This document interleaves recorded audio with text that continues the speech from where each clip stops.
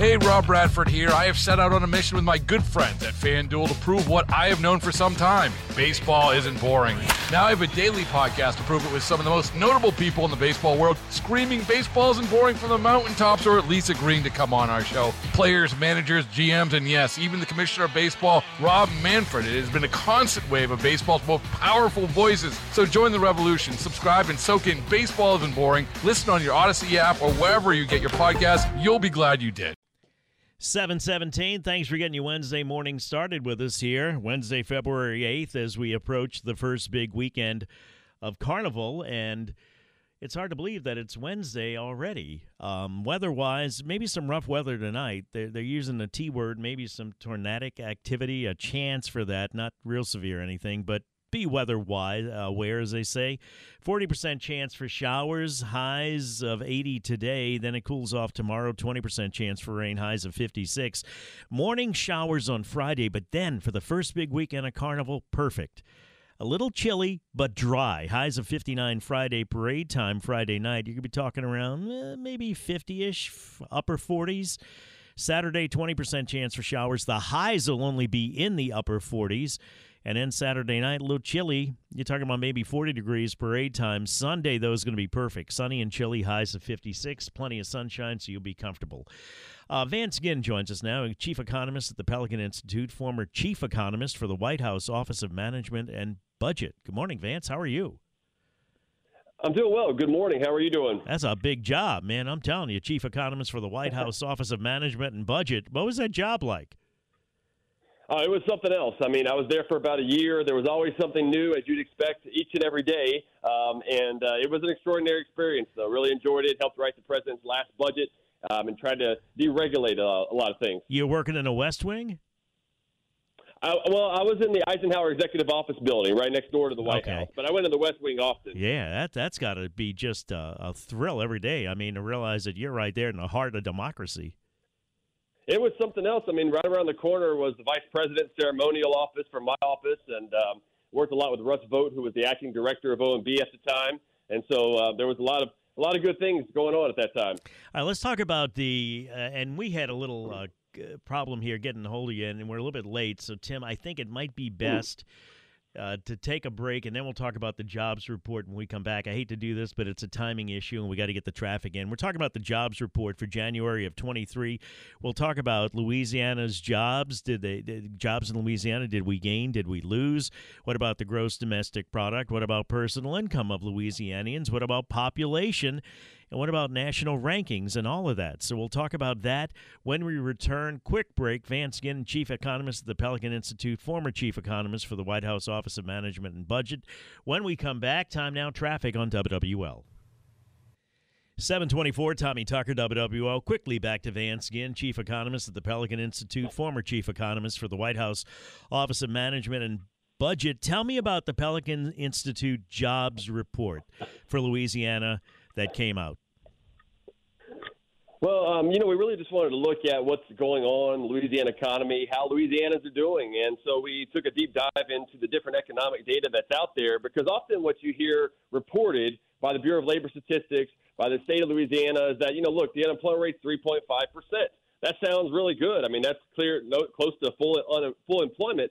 But if you dig deeper into that, you start seeing some of the problems about the number of people that are leaving the labor force. And that if people leave the labor force, they're also not unemployed anymore, but that doesn't mean they're better off. And so that's a situation there. If you also look at job creation over the last year of 2.4%, it's higher than some of our neighbors like Arkansas and Mississippi, but it's still lower than places like Alabama, Texas, Oklahoma, Florida. And we also do some comparisons looking at GDP growth, where Louisiana ranked 23rd in the latest data out of the third quarter. And then, by the way, look, people continue to leave Louisiana. The net out migration is a major factor going into this, where Louisiana ranks 48th. It's the third worst percent decline in the country when you think about people leaving Louisiana. And so what we're really hoping to do is provide, good reforms that keep people in Louisiana and have more human flourishing and prosperity for people across this great state. How do you do that? What do we need to do to change it?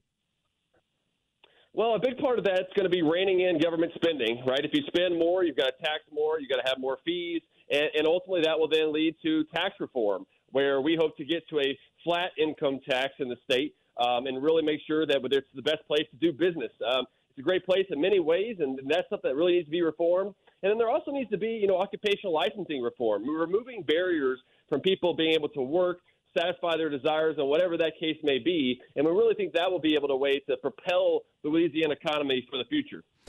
Why are people leaving? Well, that's a great question. And one of the things that we look at in some of these surveys is that, people say that they have a better job.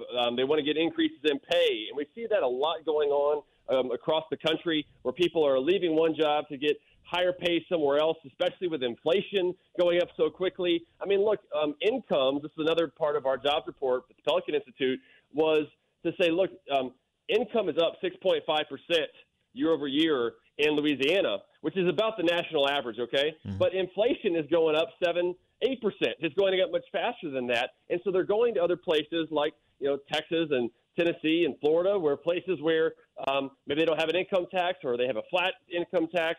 And that allows for them to get a higher pay and be able to save and spend money for their family. Jobs, are these primarily service sector jobs that are low paying? Did you guys delve into that at all?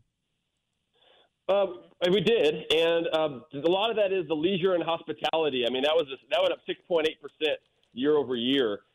You had professional and business services; those were up 3.3%. Those are usually higher paid jobs. But it was interesting, though, because if you look at financial activities, those are actually down 0.4% over the last year. Information jobs down 2.1%, and even construction jobs down 0.7%. But manufacturing, there has been a rebound in manufacturing from the depths of the recession and the pandemic and the shutdowns and everything else. Manufacturing is up 6.6% year over year in Louisiana. So there are some bright spots, but there's a lot of areas, to your point, where you're having job creation, which are lower paid jobs, and that could be problematic in the future. Did you say construction jobs were down? Yes. Yep. The latest numbers for December, which that's the latest data that's out so far, December of 2022, construction jobs are down 0.7% year over year. So there's 132,000 people employed in construction in Louisiana, but that's down 0.7% year over year. I know it's anecdotal, but it seems everywhere you look, there are cranes, there are construction projects going on. Any explanation for that? Well, there's a lot of economic factors at play right now. You've got soaring interest rates, and when interest rates start to go up, there's less construction that takes place. Mm-hmm. Now, government will continue to spend money and have construction projects, but a lot of your private businesses will start to rein in that amount of spending because the cost of that debt is going up at a rapid rate. This is strictly anecdotal, Vance, and I don't even know if the question is worthy of somebody who used to be the chief economist for the White House Office of Management and Budget, but I'm going to ask it anyway. When I stop to get gas early in the morning when I'm coming in, I see a lot of construction workers. All of them have Texas plates on the car. Is there any way that you guys determined if these are Louisiana residents working these construction jobs or not? Yeah, so that's a good question. I do not have that answer. Okay. But I guess it would be something to look into, huh? Yeah, it would. It would. Are people coming in from other places or what? It is a good question. Because I see a tremendous amount of Texas license plates full of construction workers. Yeah. All right, thank you, Vance. Final thoughts? Yep. No, I just think that, look, we've got this report out, jobs report, Pelican Institute, and I think it's a great opportunity to look at what's really going on with the Louisiana economy, and hopefully there's great reforms that are going to take place soon to really rejuvenate and have the comeback story in Louisiana. Thank you, sir. Appreciate your time. I'd like y'all to text me at 504-260-1870. Do you see a lot of construction workers with Texas license plates, or is that just me? And I wonder if it's people that live here, license a car in Texas. I don't know. 7:30, we'll take a break. We come back, we'll talk about screen time and kids. Right now, time for WWL First News. For that, we go to Ian Ozan. Hey, Rob Bradford here. I have set out on a mission with my good friends at FanDuel to prove what I have known for some time. Baseball isn't boring.